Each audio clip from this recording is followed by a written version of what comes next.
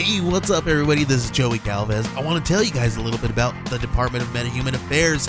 This one is a story about a team led by a retired sidekick, 2 felons, a failed actor from Broadway, and a reprogrammed cyborg.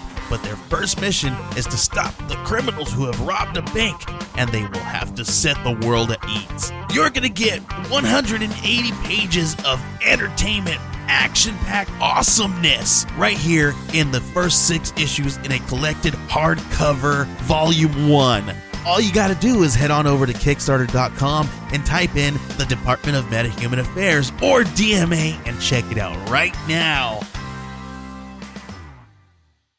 We are a proud member of the 143 Podcast Network. The Cheers to Comics podcast is proudly affiliated with NSCLiveTV.com. That's No Signal Comics. NSCLiveTV.com. Find the Cheers to Comics podcast on channel 34 of NSCLiveTV.com. No Signal Comics. The best in auction action.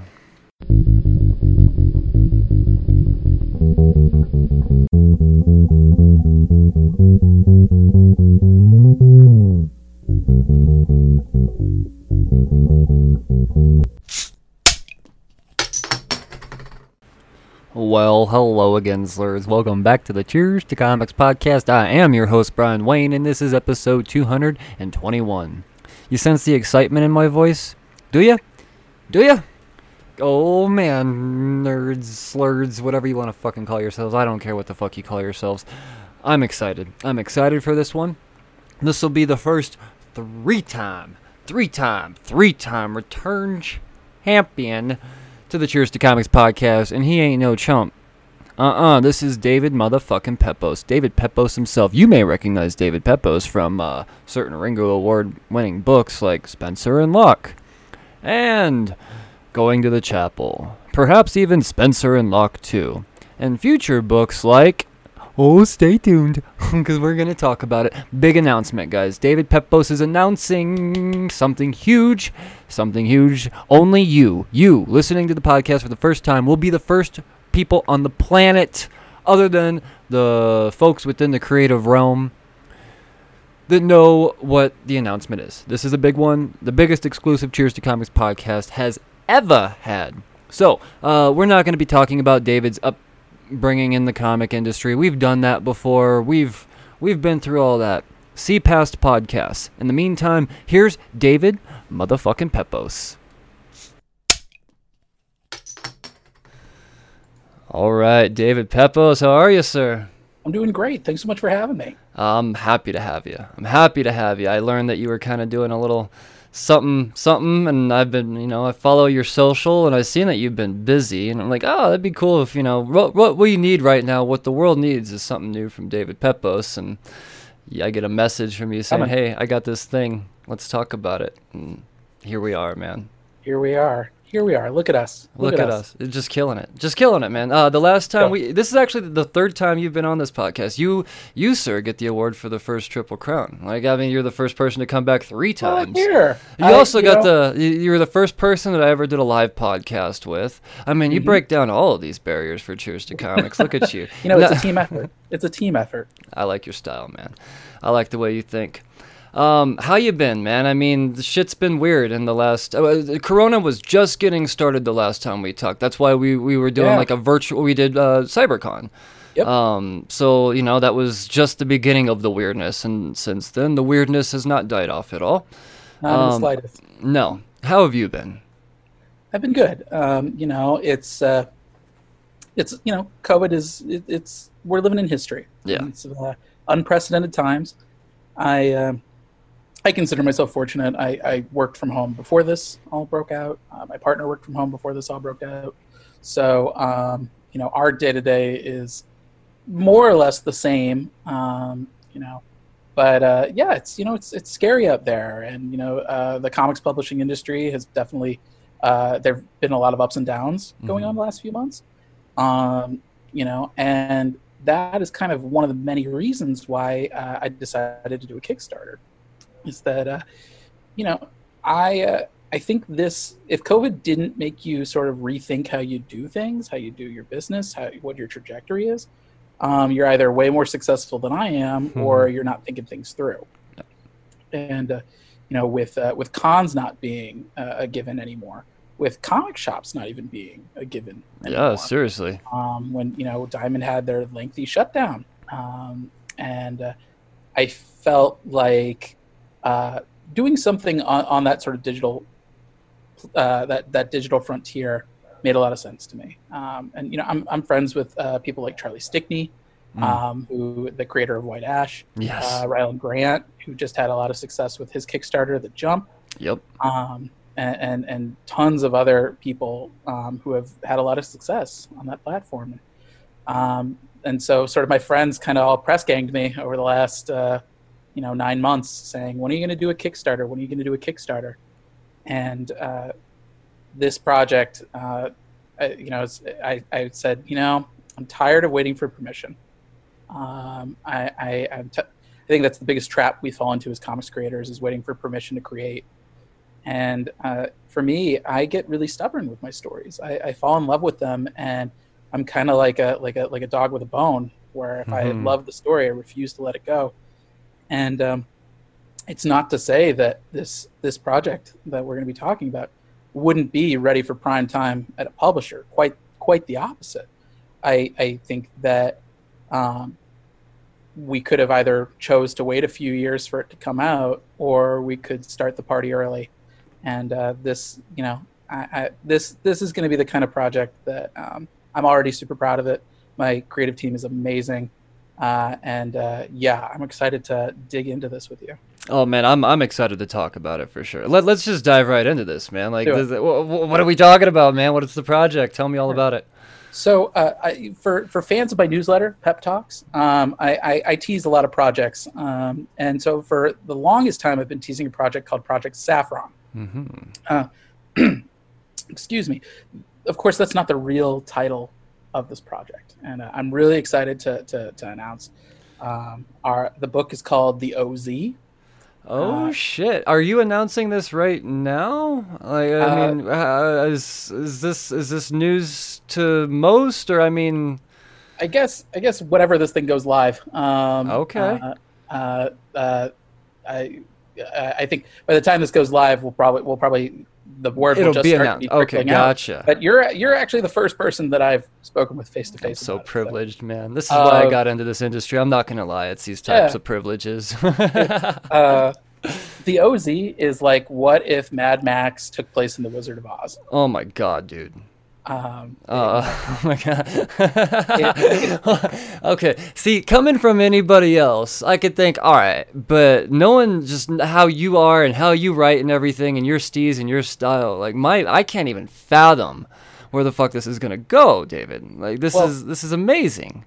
The thing about the OZ that I'm really excited about is, we all know the story of the Wizard of Oz. Dorothy Gale is swept up in a tornado. She drops in the land of Oz. She makes 4 extraordinary new friends, and she defeats the evil Wicked Witch of the West. Huh. And, she clicks her heels together 3 times. She goes back home. And to me, I have always thought that is a recipe for a disaster. The fact that it felt like a botched regime change to me. It felt like Iraq. It felt like Afghanistan. It felt like Baghdad. And so I felt the Wizard of Oz leaving, Dorothy leaving, the Wicked Witch dead. That's a recipe for a power vacuum that would probably lead to decades of civil war. And that's where the OZ kicks off. Oh my God. We're following Dorothy's granddaughter, who is also named Dorothy. She's an Iraq war veteran, and she's really been scarred from her time overseas. She's really grappling with a lot. And one night, a tornado strikes and drops her into this sort of magical battlefield known as the Occupied Zone. Okay. Or as the locals call it, the OZ. Oh, man. Oh, shit. Oh, I'm loving this so much. It's a really fun, action-packed story that I think has some weight. It deals with a lot of themes that I enjoy exploring, sort of that look at your past scars, the look at guilt. But Dorothy is by far the most take charge character I've ever written. She has training, she's served overseas, and so she's going to have to dig in deep to try to bring peace to the land of Oz. And in doing so, she's going to have to navigate her grandmother's former friends. They've all sort of scattered to the winds, each leading kind of their own factions, trying to sort of bring some sort of semblance to this war-torn country. So we're gonna have a Tin Man faction, is what you're saying? Yes. Oh my god. The Tin Soldier leading the resistance. Oh man, just a bunch of heartless bastards out there, just. Actually, quite the opposite. I'd actually say the Tin Soldier is he's one of my favorite characters in the whole book. Okay. Because he's the guy who, even though he's been blown up and rebuilt so many times, that he's almost like a giant sort of steampunk soldier, as it were, at this point. He is the armor, and even though he claims that he's sort of had to push his heart deep down because he's seen so many loved ones die, I consider him to be almost like the moral compass of the book. He's a tough guy with a heart of gold.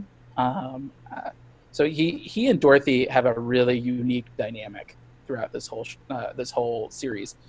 The Scarecrow, I can't dig too deeply into what happens to him. Okay. But he's a very complicated character in this book.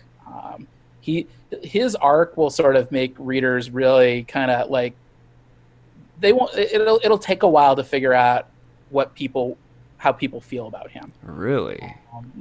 For him, he asked for intelligence, and I think he's found over the years that's a monkey's paw.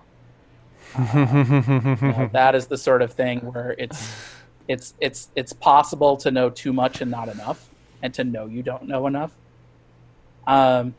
The Cowardly Lion, I really am enjoying what we've got going with him.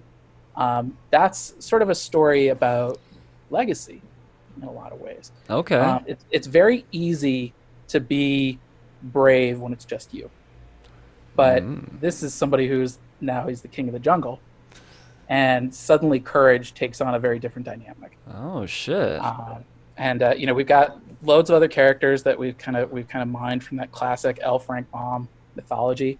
Because there really are so many. I mean, I can ask you questions about all of them, but I want to read this book. We could ask about Toto and flying monkeys and all of these other things, but no, I'm gonna. Just based off the look on your face, I don't feel like you missed anything. Yeah. I will say in particular, we've got a twist with the Wizard of Oz himself. Ooh. That I don't want to spoil. It will be revealed in our first issue that we're Kickstartering now, a double-sized first issue.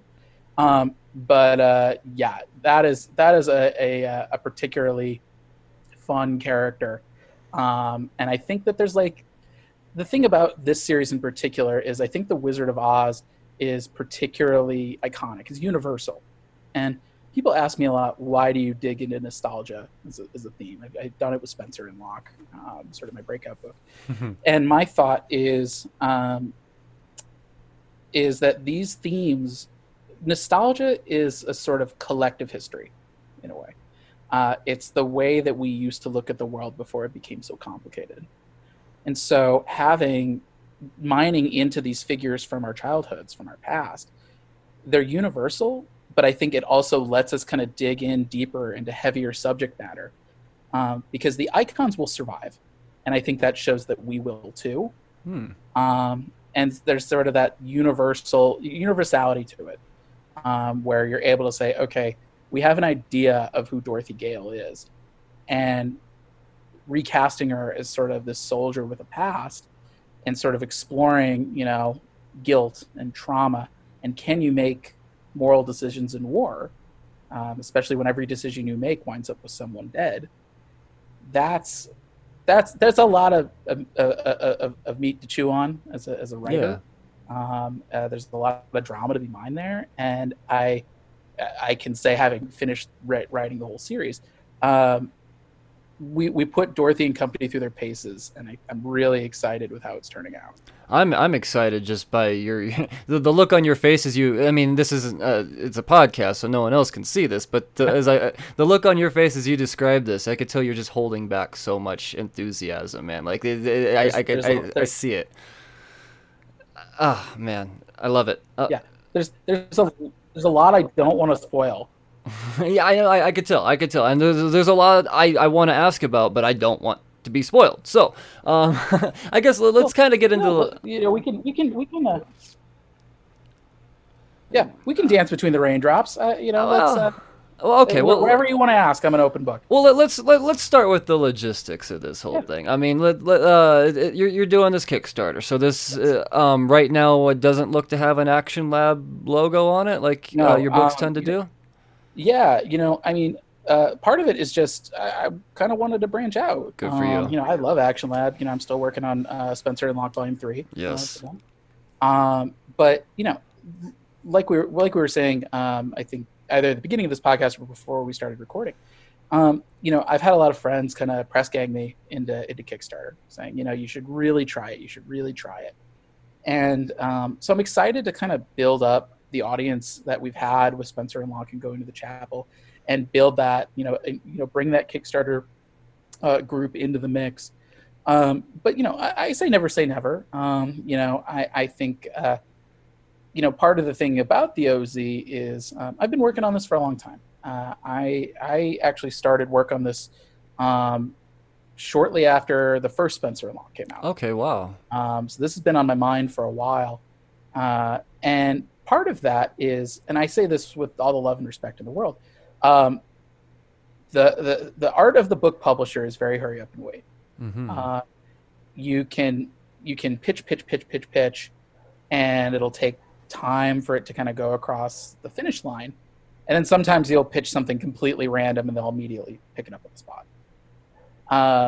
The OZ was kind of one of in that former category.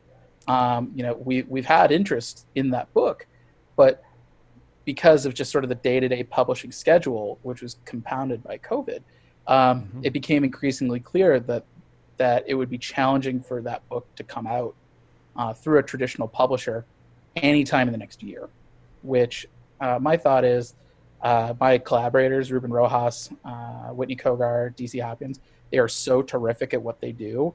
It felt like such an injustice to keep that book buried. And so, some of it's impatience. Some of it is just excitement to get something out in the world. And my thought is, if I'm going to sort of dip my toe in the Kickstarter pool, I want to start off with my best work. That's not a bad model to have, man. I mean, you've already gained this cult following. Is it Spencer and Locke? I mean, come on. Everything you do, people start asking about Ringos and all of these awards. I mean, you just that's who you are now, man. You're an award-winning writer. This is it. So I appreciate it. Look, my thought is I never want to rest on my laurels, but at the same time, I think I don't think it's too much to expect for writers to have their own kind of the things that they like to play around with. Mm-hmm. And I'm no Mark Russell. Mark runs circles around me in terms of being able to take a very incisive look on these childhood properties. But I see work like him, like his work, like Tom King, particularly his Elmer Fudd and Batman. Mm-hmm. I see them as role models in a lot of ways. And it's not to say that that's the entirety of my career. I mean, Going to the Chapel clearly wasn't based on any sort of pre-existing storytelling. Right. But if I had my druthers, I'd like to do this 3 times. Just find 3 things that really speak to me, and see if we can take a different angle on them. Well, this is definitely a different angle than we're used to, because we've seen you write both sides of crime now. Now this doesn't really this isn't feel like a crime story. Yeah, this is like fantasy and it's war. There might be a little smidge of post-apocalyptic in there. But yeah, I felt like it's funny. I was developing the OZ concurrently with Spencer and Locke Volume 2. which we had, for those who don't know about Spencer and Locke, the series was What If Calvin and Hobbes Grew Up in Sin City? And for our sequel, we pit them against this homicidal ex-soldier named Roach Riley, who was based on Mort Walker's Beetle Bailey. Mm-hmm. And so it's funny because I was developing those two books concurrently, and it was kind of both sides of the military coin. And I feel like while Roach is kind of the dark side of trauma, particularly PTSD in the military, Dorothy, I think, she doesn't see herself as a positive force, but she really is. I think she grapples so much with responsibility and with guilt and with the burden of leadership. And as somebody who has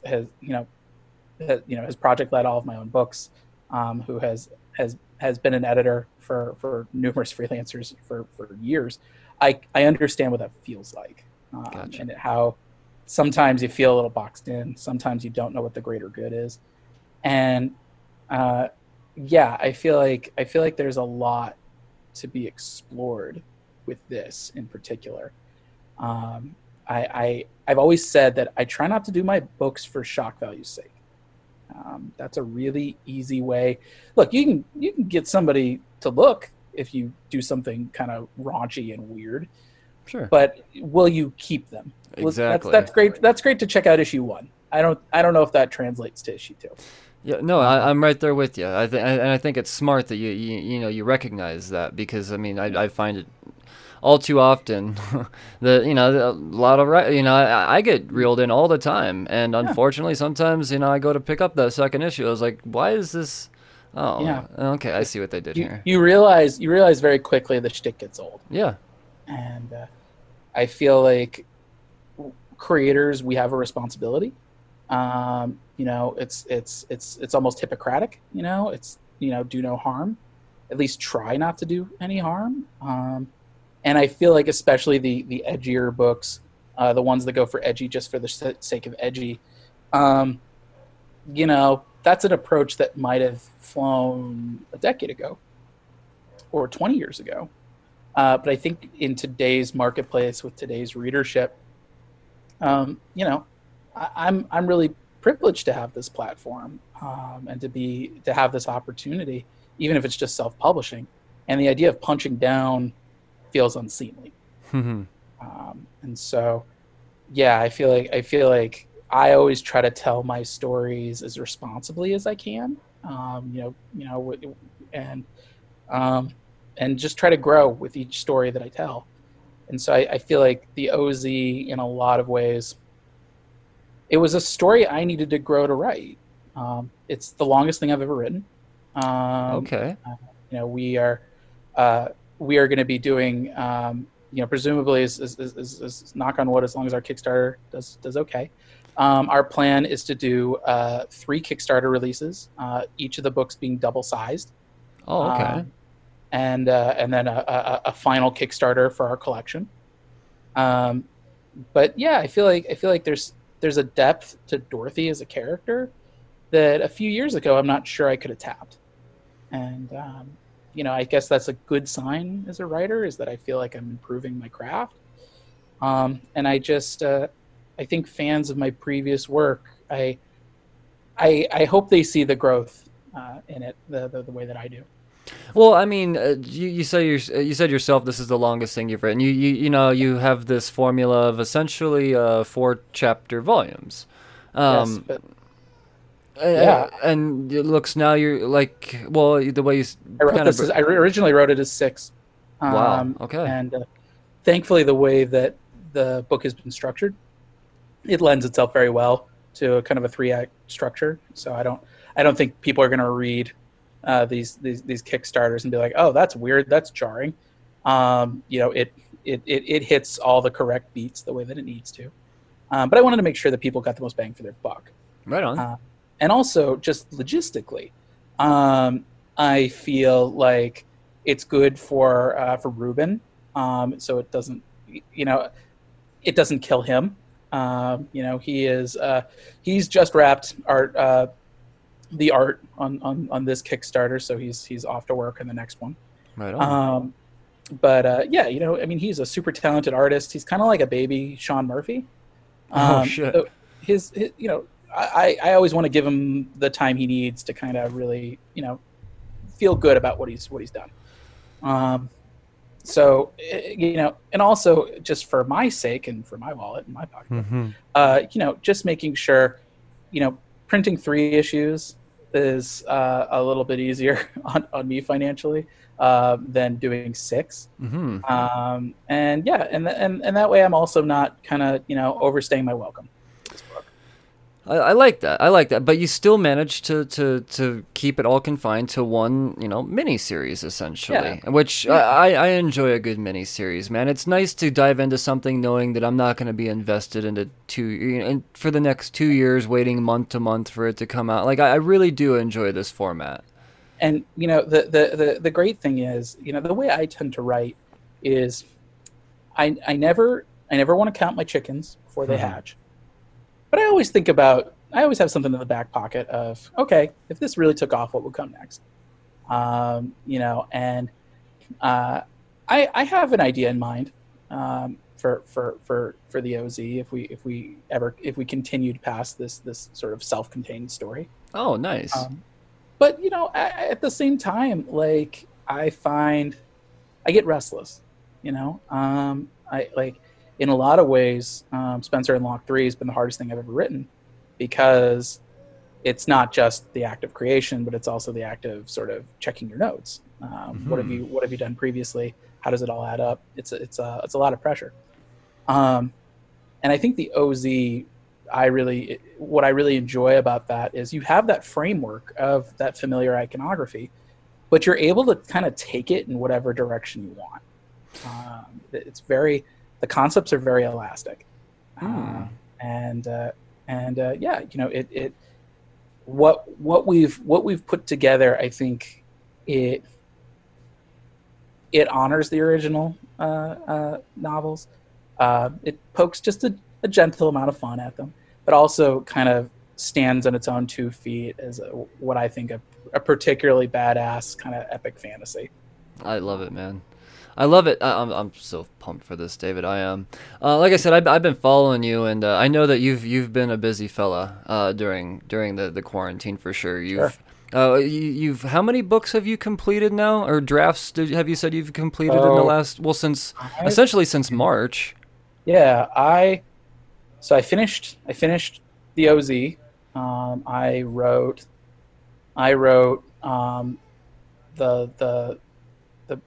the last 2/3 of it during quarantine.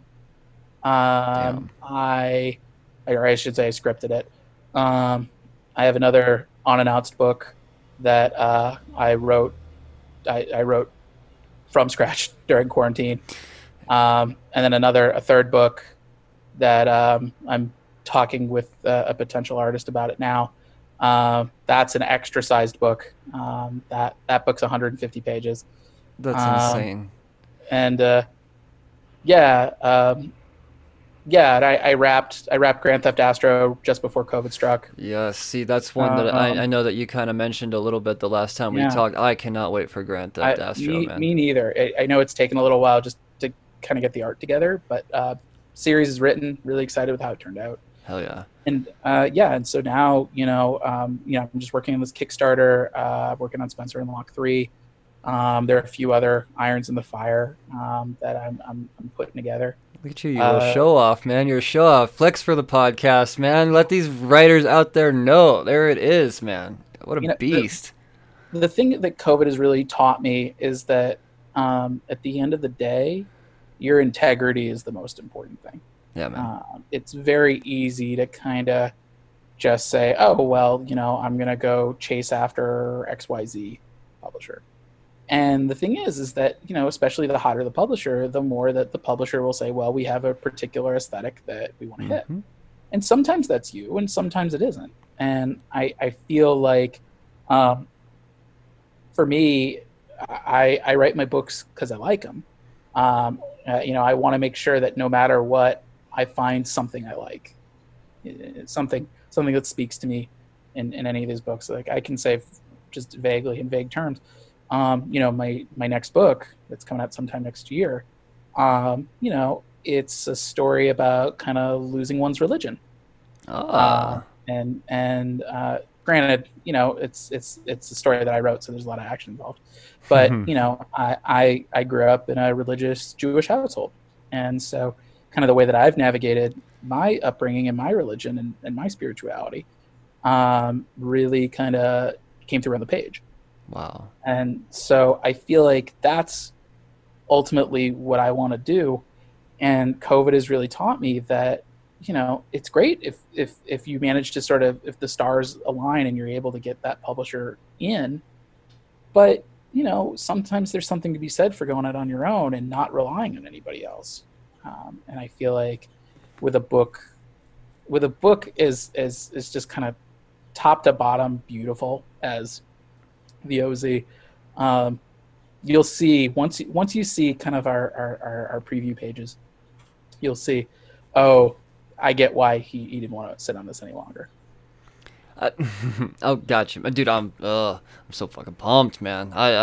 It's an incredible time. It really is. This is an incredible time because, like I said, we need something. We need Spencer and Locke 3. We need Grand Theft Astro, and then you come out of fucking left field with this.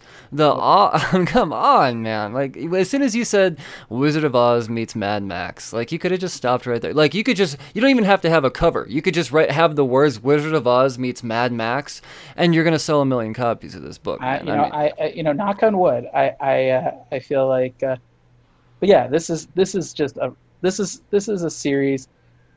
I hesitate to use the word fun. I mean, it is a fun book. There's a lot of action that's really exciting and really cool. But you know, I think we try to tackle our subject matter sensitively. You know, I have a buddy of mine who is a combat medic. From college, and so you know, I've sort of asked him, being like, hey, what do you think about this? Like, is this too out of left field? And you know, granted, I'm not doing the full rucka here. Like, I'm not, you know, like I'm not going to get quite as in the weeds with the terminology as the way that a master like Greg Rucka would, because I want to make sure we don't get too bogged down, that we do get to sort of enjoy Oz as it is. I kind of liken it tonally somewhere between Mad Max and Star Wars. Okay. You know, the thing that I love about Star Wars is that every setting has its own personality and its own color palette and its own vibe. You know, whether it's Hoth or Endor or Tatooine, or you know, the Sand Planet from Last Jedi, or the Death Star, they all have their own different, you know, flavors. So you had to really comb through some artists, I would imagine, to make sure they knew exactly what the hell they were depicting for you. I mean, let's talk about these artists, man. Who do we have on this? Yeah. So Ruben Rojas is terrific. This is his really going to be his big American debut. He is one of the most gifted artists I've ever worked with. Having come from a reviewer background, I can tend to get a little picky. Ruben requires no handholding. He just knocks it out. Anytime that, you know, I have any ideas of how to punch it up, he is just wonderfully gracious, and knocks it out better than I could have ever hoped for. Yeah, he's the real deal. I've told him repeatedly that once the OZ's done, you know, whatever you want to work on next, like you know, let's do it. You know, he's a real find. He's a real catch. Where'd you reel him in from? So I've known Ruben for a while. He and I met online in 2018. I saw him answering an art call. I saw an editor looking for people for work, and he posted his portfolio, and I was shocked that nobody had scooped him up. Absolutely flabbergasted. So I reached out to him, and this was early 2018. So this was before we announced. This was before we even sold Grand Theft Astro, and so I pitched him on 3 projects. I pitched him on Astro, I pitched him on the OZ, and I pitched him on a third project that is sort of on the back burner for now. Okay. And Ruben immediately gravitated toward this one. I think his, the moment I said Mad Max and fantasy, he just like lit up. And yeah, he just he is next level. The designs that he's done for these characters is just A+, amazing. There's one character in particular who I'm not going to spoil it for you, but the character will appear in our first issue that I got a little choked up seeing how Ruben pulled it off. No kidding. He's the type of guy who he does sort of hyper rendered stuff really, really well. You'll see in our cover, the Tin Soldier looks like he's like a walking junkyard. Like he's cobbled together, sort of that makeshift apocalypse armor. And but I think ultimately, and he'll probably laugh hearing this, I think he's at his best when he's at his most streamlined and he's at his simplest. Wow. He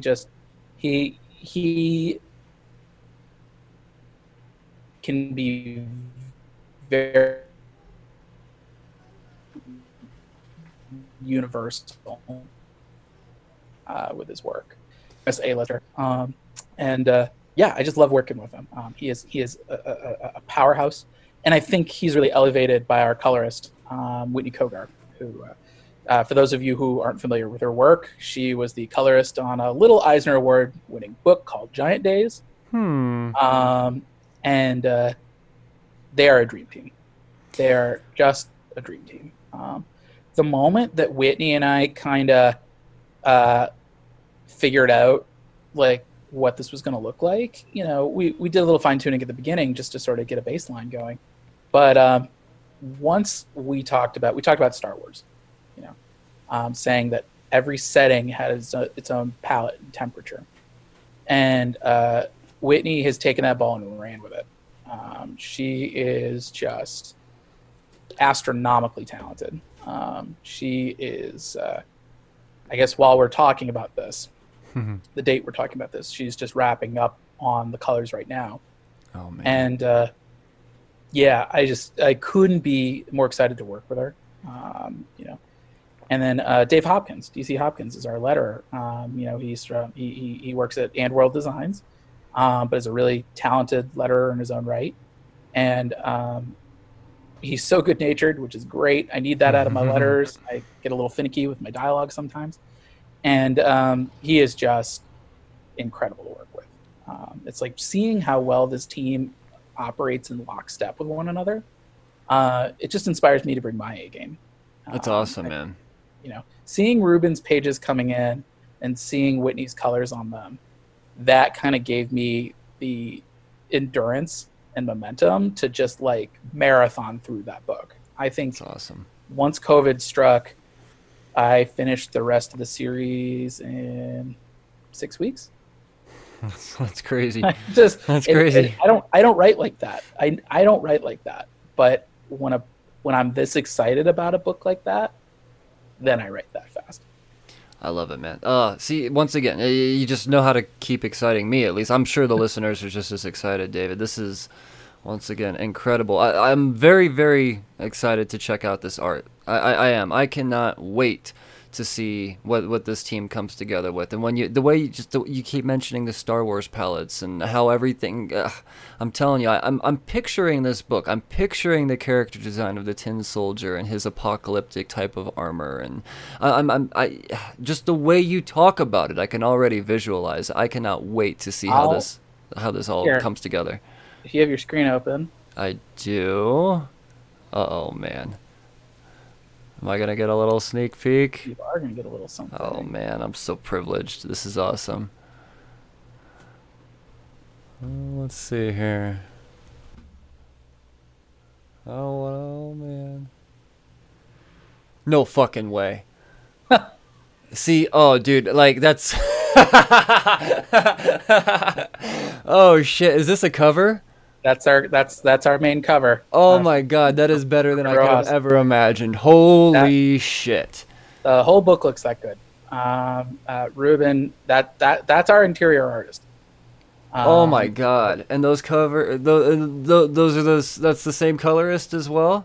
Ruben actually did his own colors on that one. No, dude. So he is, yeah. It's so as you can see, like very much of this story, we'll start with Dorothy and sort of her. She winds up crossing paths with the Tin Soldier pretty early on, and the party will grow from there. Man, an influence that I don't talk about a whole lot, but I think really it impacted this book in particular is a lot of old-fashioned role-playing games. Chrono Trigger in particular. Okay. Sort of that mishmash of different character archetypes. That's something that's always really spoken to me about the Wizard of Oz. And so being able to kind of examine the different team specialties, who's the leader, who's kind of like the walking tank, who's more of like the stealth fighter, who's commanding air superiority, who's your tech head.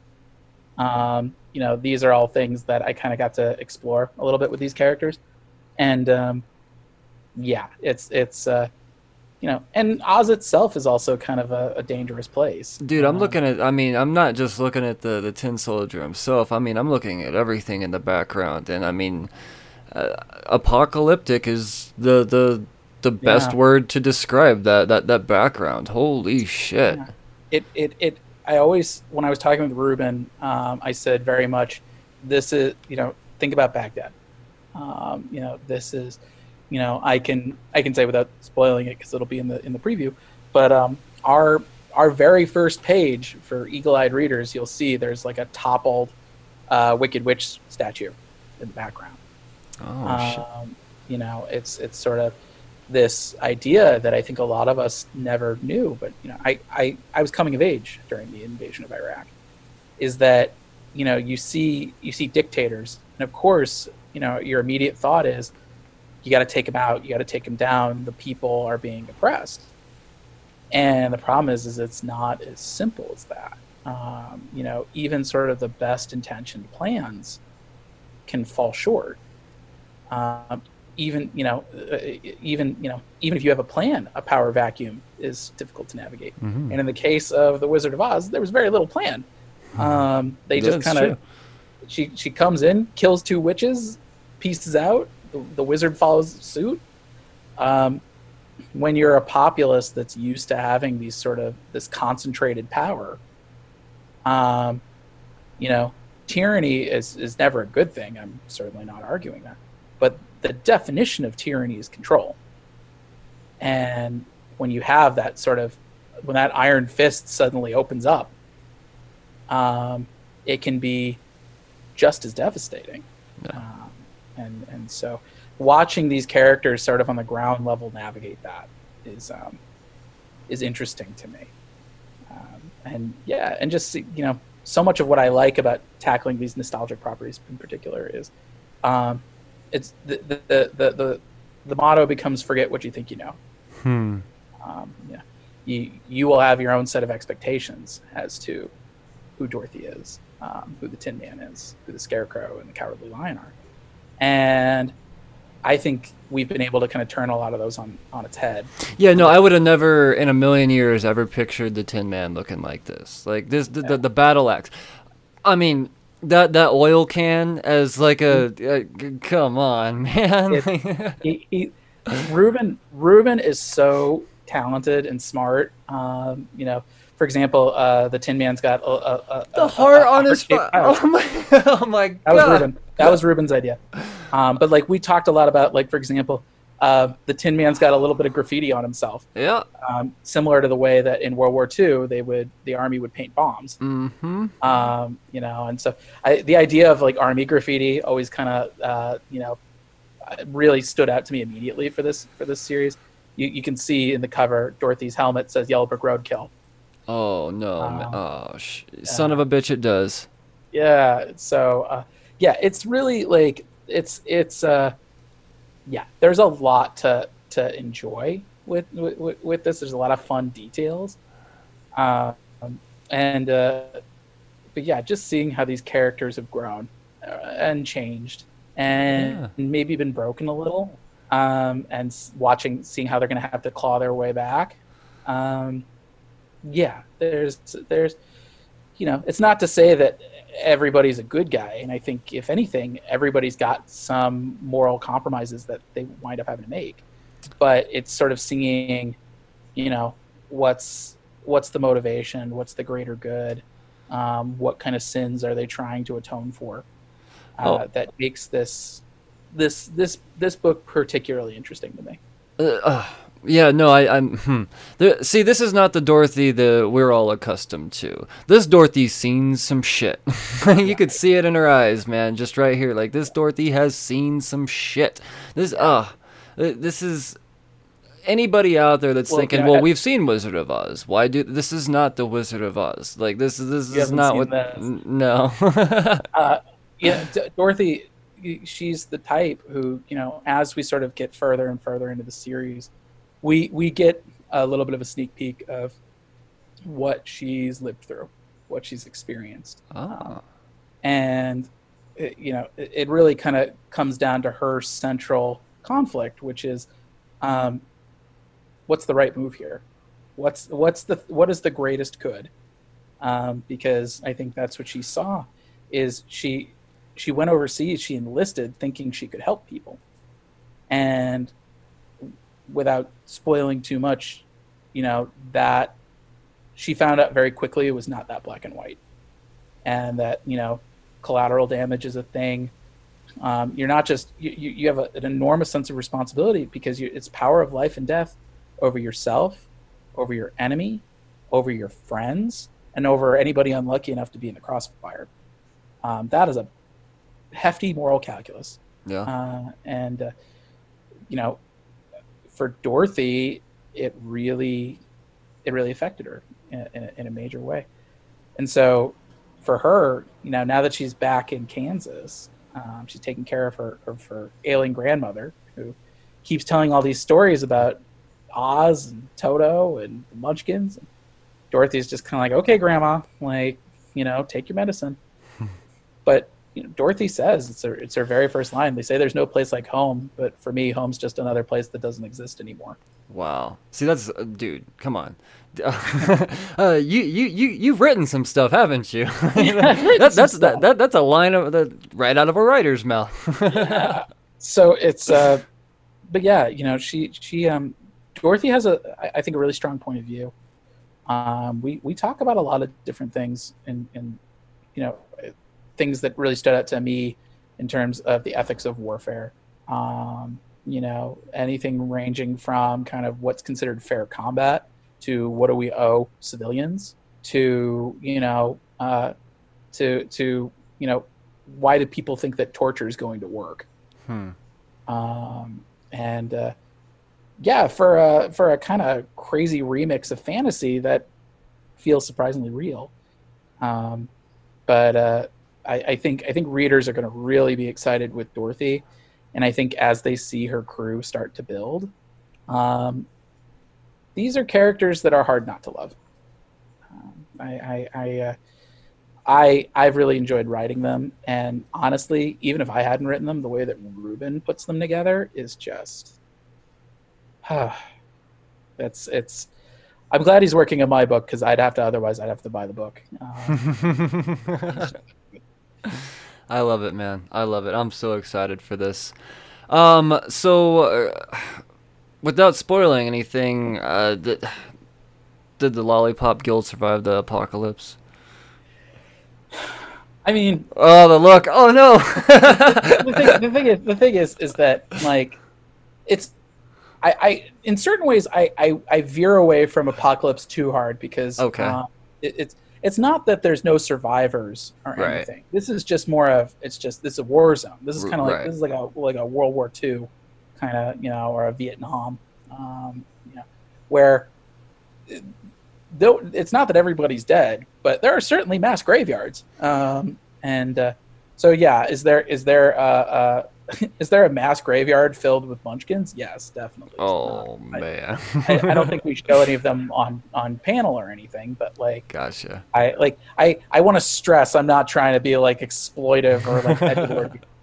But you know, there are deaths for sure, but it's not, and there's destruction, but if anything, Dorothy is trying to keep that apocalypse at bay. Gotcha. She is really trying to make sure that while things are bad, there's still life and there's still hope.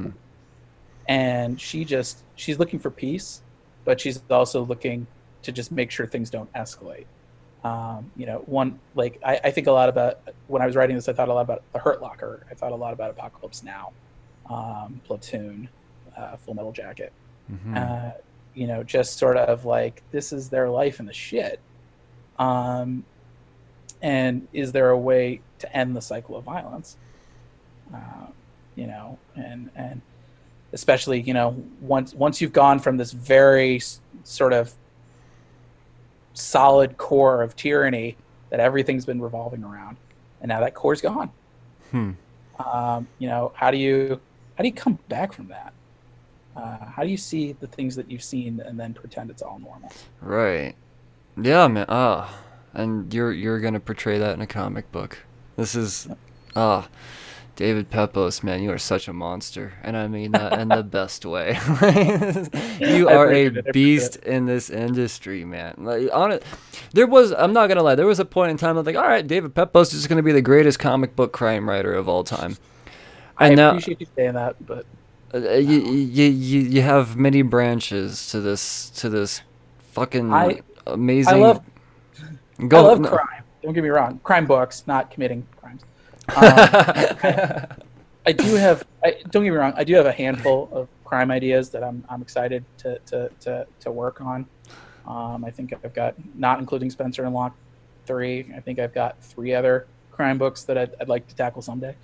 But yeah, it's just, you know, so much of this, at least for me, I mean, there are people who have very solid plans of what they want to do in the industry. For me, it's more of, I kind of want to do it all. You know, my writing schedule is more like, what haven't I done yet that I really want to do? I really want to do a disaster book, for example. Desperately want to do a disaster book. I keep coming up with ideas and I keep scrapping them because I'm not in love with them yet. I will find that idea, you know, or you know, a time loop, you know, like Groundhog Day. I'd love to do something like that in a comic, and I think I do have a good idea for that one. So it's just, you know, that's the great thing about comics. You know, television and film, you get pigeonholed very quickly. Yeah. Whereas comics, I think there's still wiggle room to do something else, to try a different spin. Maybe it's because the great equalizer in the direct market is superheroes, and superheroes lend themselves so well to so many different genres. But yeah, it's definitely, you know, next couple of years, you'll be seeing me branching out a little from crime. Seeing, you know, you'll see some fantasy, you'll see some science fiction. Hell yeah, man. You know, if I'm lucky, you might even see a YA book. All right, right on. So right on. It's I feel like I'm like a shark. You know, if I'm not moving forward, I'm dead. And so I always want to keep trying to expand and grow and flex new muscles, because otherwise, what's the point? It stops. Yeah. You know, this job it's the most fun job in the world, but it'll only stay that way if I keep learning.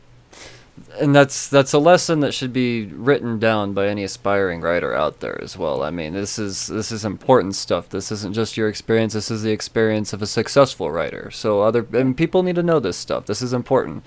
And this is a learning tool, this podcast, for so many. And people like you, it just, oh man, it elevates it's like taking an honors course with you on here. I'm not gonna lie. But I appreciate it. I feel like, you know, I just love, I get so enthusiastic talking about these books. And so I just appreciate you letting me talk about it. Well, I mean, obviously, anytime, man. There was no hesitation when I got that message from you. Like, oh, yeah, totally. You fucking just you picked the time. I know we had a little bit of conflicting schedules and stuff, but shit, this is easy, man. I'll figure it out. I will. So would it be you've written a lot in this short time period? Would it be safe to say that we wouldn't be talking about this book being published right now if it wasn't for COVID? I mean, would you be too busy on the con circuit right now to be able to work on this? Or, I mean... It's a great question. And to be honest, do I think this book wouldn't have been ready? Probably not. I mean, like just because, like, this book has been sort of burning a hole in my pocket for a while. But for sure, I would not be half as productive. I'd probably still be working on the OZ right now if it wasn't for COVID. Wow. Let alone rattling off. It's actually 3 books in a one shot. In this period. Yeah, I mean, it goes back to kind of what we were talking about earlier, where COVID's really made me rethink a lot of how I operate. Because I've always been kind of a con warrior. I do a lot of sales by hand at conventions. And that's not the way it works anymore. Yeah.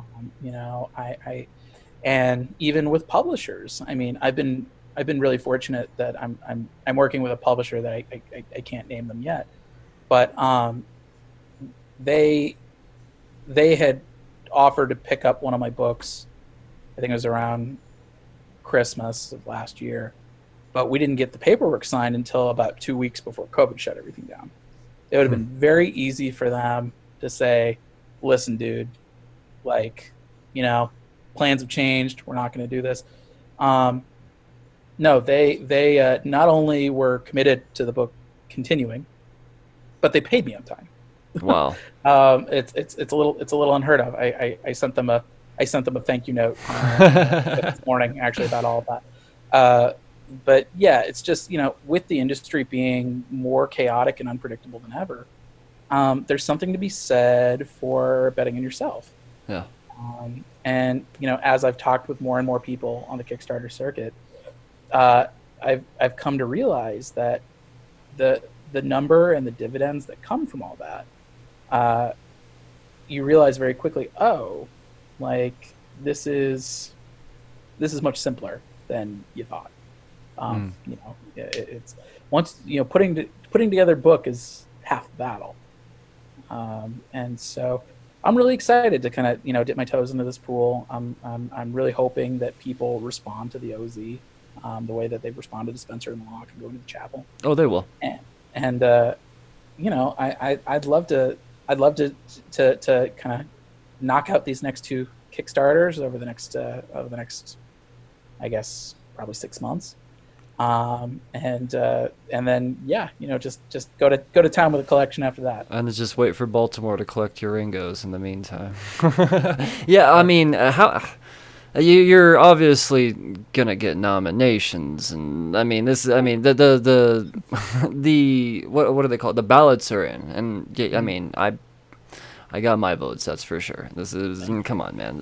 Fingers crossed. I mean, my thing is, it was an honor to be nominated once, and I think the Ringos themselves have changed a lot since our year. Yeah. I think if anything, Spencer and Locke has shown a lot of indie writers that, hey, we have a shot at being recognized with awards. And my thought is, I think it's very easy, especially in our business, to cut corners, take shortcuts, to kind of manipulate things in ways that they weren't meant to be manipulated.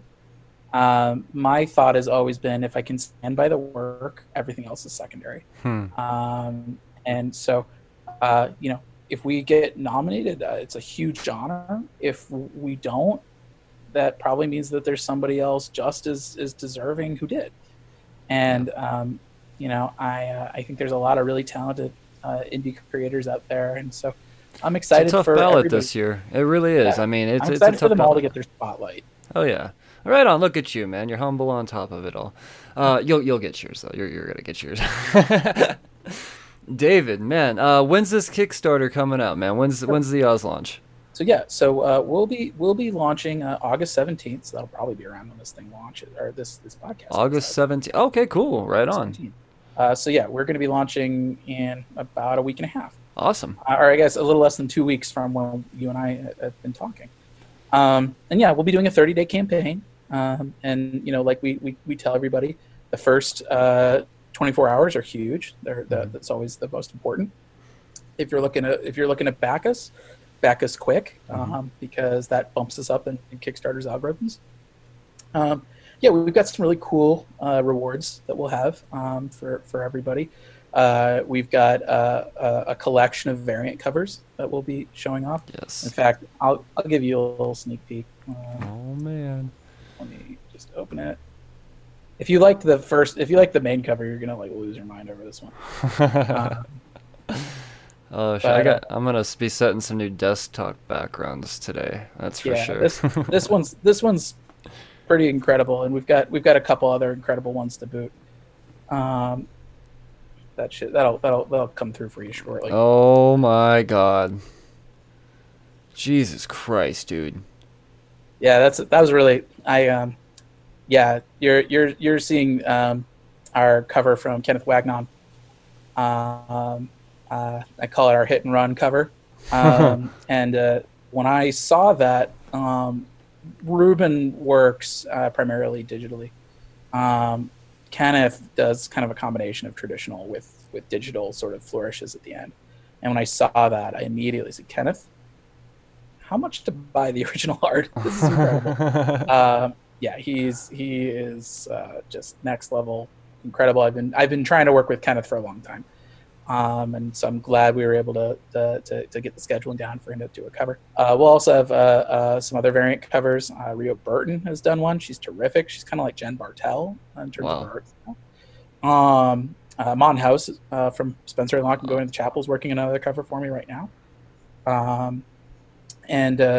So we've got those 4 covers. You can pick your cover. You can get all 4 with our Army of 4 awards tier, or rewards tier. We've got we'll have some original art to some sort of Kickstarter exclusive, a little thing for readers. That'll be exciting. The thing that people have asked me for a long time, and I'm really excited about this reward. This is sort of one of our upper tier rewards. People have been asking me for ages, are you going to do Spencer and Locke plushies? And the thing is that, our merchandising is tied in with our publisher. And of course, our publisher has more important things to do than the merch. They've got actual books to put out. However, I commissioned, when the book first came out, I commissioned 10 hand-stitched Spencer dolls. Oh, shit. So we have 3 left over. Oh, man. So it's a little bit of a higher price tier. It takes a lot for me to kind of lose these babies, but yes, we will have 3 King of the Jungle reward tiers, and then sort of our kind of creme de la creme, our last but not least, we have the There's No Place Like Home tier. It's $1,000. It's for big spenders only. But once COVID subsides and barring my convention travel, I will do a signing anywhere in the continental U.S. at a store of your choosing. No shit. I will do it. So that's sort of for our most diehard of diehard fans. It comes with a number of our print books as well for me to sign. It comes with, I believe it's a number of trade paperbacks from my other series as well. Spencer and Locke 2, and Going to the Chapel. And we kind of have, all sorts of things in the middle as well. I feel like Kickstarter in particular is kind of my way of outreach. So we've got some starter PDFs of my previous work, just in case you've never read Spencer and Locke, you've never read Going to the Chapel. It's my way of sort of making people feel like they get something. That's awesome, man. Out of this. So no matter what tier you subscribe to, you will get those 2 first issue PDFs no matter what. That's awesome. That's awesome. Jesus Christ, man. You know how to keep the people wanting more, that's for sure. You know how to keep us happy. Well, I'm seething for this, man. You show me these covers. Jesus Christ, these covers. I'm telling you, I'm setting new desktop backgrounds. Like, I'm stealing this shit. I'm putting it on my fucking wallpaper. Like, I'm loving this. I won't show anybody else. I'm quarantined. No one else will see it. But you want to see one last thing that you can't tell anybody about? Oh, yeah. I'm so good at secrets. This was a page that came in today. Oh my god. Can't tell anybody. Nope. Oh my god. Shit. I gotta erase that from my mind immediately. Sorry, I didn't mean to spell it for you. No, that's I love the symbol back there. That's really cool. That was Ruben. That was all Ruben. Jesus, man. Yeah, but suffice to say, we've got some really cool twists coming for this book. There are a few. I'll give a small hint for the people who know me super well from my social media platform, but there's a character in this that's very near and dear to my heart, that I was very excited to include. Was going to have a very different trajectory, and I rethought it, and I'm very happy. I'm very happy they lived. But yeah, that's just so yes, there are depths to this book that I'm very excited for people to find out. You have me so pumped right now, David. This is here I am thinking, well, what do I say to a guy that's already been on the podcast 3 times? I know everything about him. No, it's been what, like 75 days since we've talked, and the knowledge bombs that you have dropped, the excitement level that I've reached in these last, I don't know, 60 minutes or so.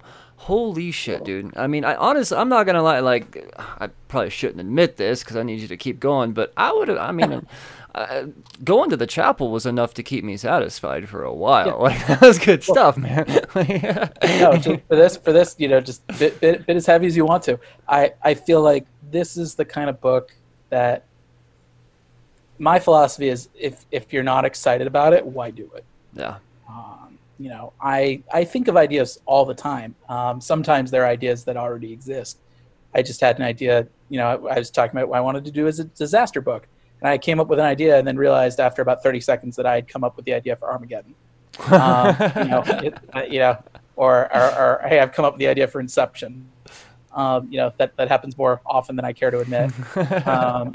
But if I come up with something that feels original, I usually let it sit for a little while. I let it sit for a week or two just to see, hey, do I still like it this much in a couple of weeks? And what's funny is the OZ was an idea that was kind of the opposite. At first, I was just like, it's an idea. We'll see how it goes. But then I couldn't stop thinking about it. And as the initial story came together, I started really falling in love with it. And then when Ruben got involved in the project, that's when I really just was like, okay, it's the same feeling I had for Spencer and Locke, where the art was just so infectious with its enthusiasm, but it's hard being a part of this team and not gushing. It's been a challenge just teasing the book online without, as we're speaking, I haven't even mentioned the official title in public yet. And it's taken a lot, but I want to make sure we do this book right. And Kickstarter, based on the way the world is around us, based on sort of the pace that we're able to put out for this book and keep it at the level of quality we want, and still have something to show readers before the end of 2022. Those things combined have made me feel like, okay, this is the best way to roll out. And so I'm really excited to see what the campaign brings. Success. I'm predicting it right now. Much success. Awards, success, and Oh man, this has been an absolute pleasure, David. This is I cannot I'm probably gonna be the first one to sign up on Kickstarter. This the second I wake up that day. It's on my. I'm so fucking pumped. I need to scrounge together $1,000 so I can get you out to Mile High Comics somehow. Listen, you know what? That would be a win-win-win. I love Mile High. It's the best. So, yeah. Get some collections going. Yep. I will gladly do that. Yeah. I'm already clearing out. Yeah. Oh man. I appreciate the support. And listen, if people want more information about me or the book, they can follow me on social. I'm on Twitter and Instagram at PepposD. It's my last name, first initial. Or you can follow David Pepos Comics on Facebook. And we're also on Facebook, Twitter, and possibly Instagram for the OZ. It's the OZ Comic. It's just one word. And yeah, that way you can get to know all the latest and greatest about what's going to happen in this book. And we're just so excited to finally show this book off to the world. I can't believe how long it's been in development, and I'm excited for everyone else to see. What we've been working on all the time. Well, I'm excited. I know the listeners are excited. I'm like I said, when this goes up, it'll be right around the time the Kickstarter's live. I would expect a surge. I would expect a big first day. I would, man. This is I'm already counting my money, man. You announced all these tiers. I'm so fucking pumped. This is good stuff, David. Hey, you come up with any other books in the next couple of minutes? Let's do this again. Absolutely. You know I will always call you. Any books I got going on, and yeah, like I said, you know, I'm working on at this moment. I think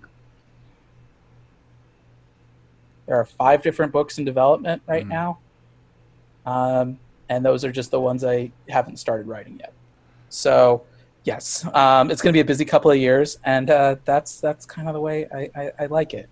Good. You know, COVID has made things a little too quiet, and looking to shake that up. Good for you, man. Good for you. I'm glad you're looking at this the right way, because I see way too many people using this as an excuse to be lazy and keel over and take a break. And nah, man, that's not how you make it here. You gotta just do what you do, and that's how you make it. Just take a page out of David Pepos' book, listeners. This is done the right way.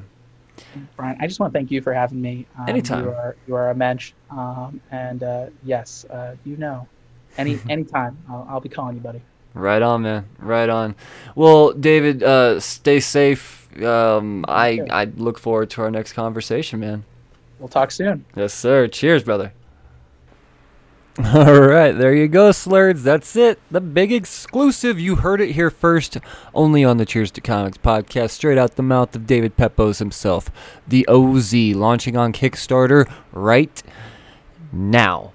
Links will be in the description. You guys, seriously, if you don't know who David Pepos is, put him on your fucking radar. Go back, read Spencer and Locke, read Spencer and Locke 2, read Going to the Chapel, get ready to read Spencer and Locke 3, get ready to read the OZ.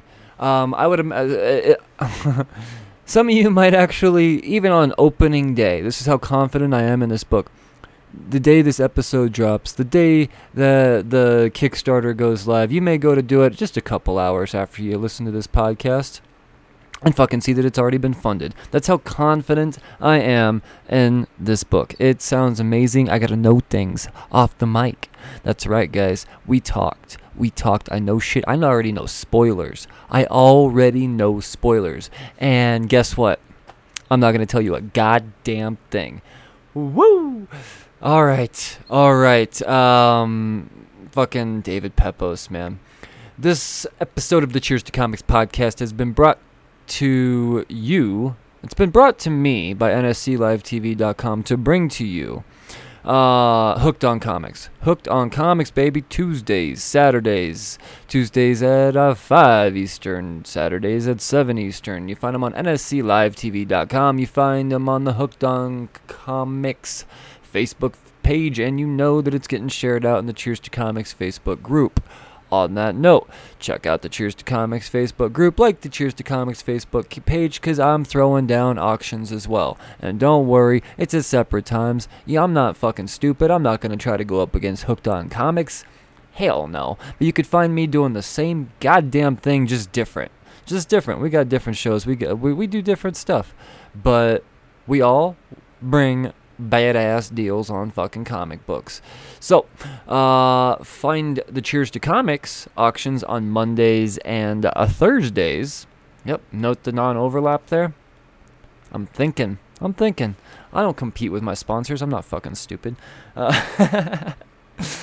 Like the page on, or follow join Patreon. Patreon.com/cheers to comics is what I'm trying to say. Join for as little as $1. It really shows me how much you love this podcast.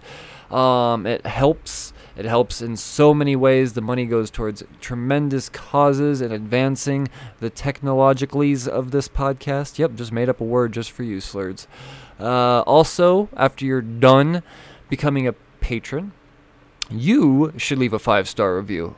You really should. It means more to this podcast than Patreon, to be honest. Patreon helps advance this podcast on a technical level. Leaving 5-star reviews helps advance this podcast on a world scale. It really does, guys. It helps the show get into the proper algorithms and be discovered as it should be. Because who else is bringing you David Peppo's fucking exclusives? No one. Me. He came to the Cheers to Comics motherfucking podcast. So, look for the links in the descriptions. You slurs, read responsibly. Cheers the fuckers.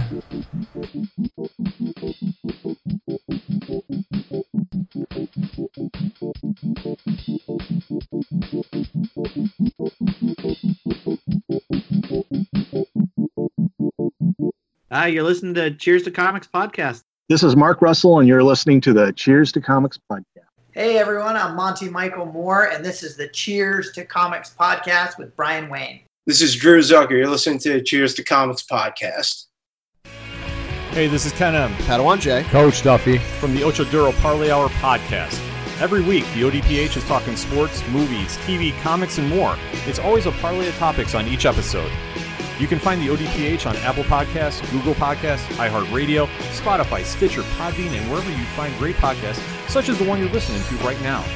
Don't forget to check out OchoDuroParlayHour.com, where you can find the links to all of the ODPH social media accounts, links to the bands whose music you hear each week on the show, hashtag 607 podcast info, and Parlay Points, our companion blog section of the show.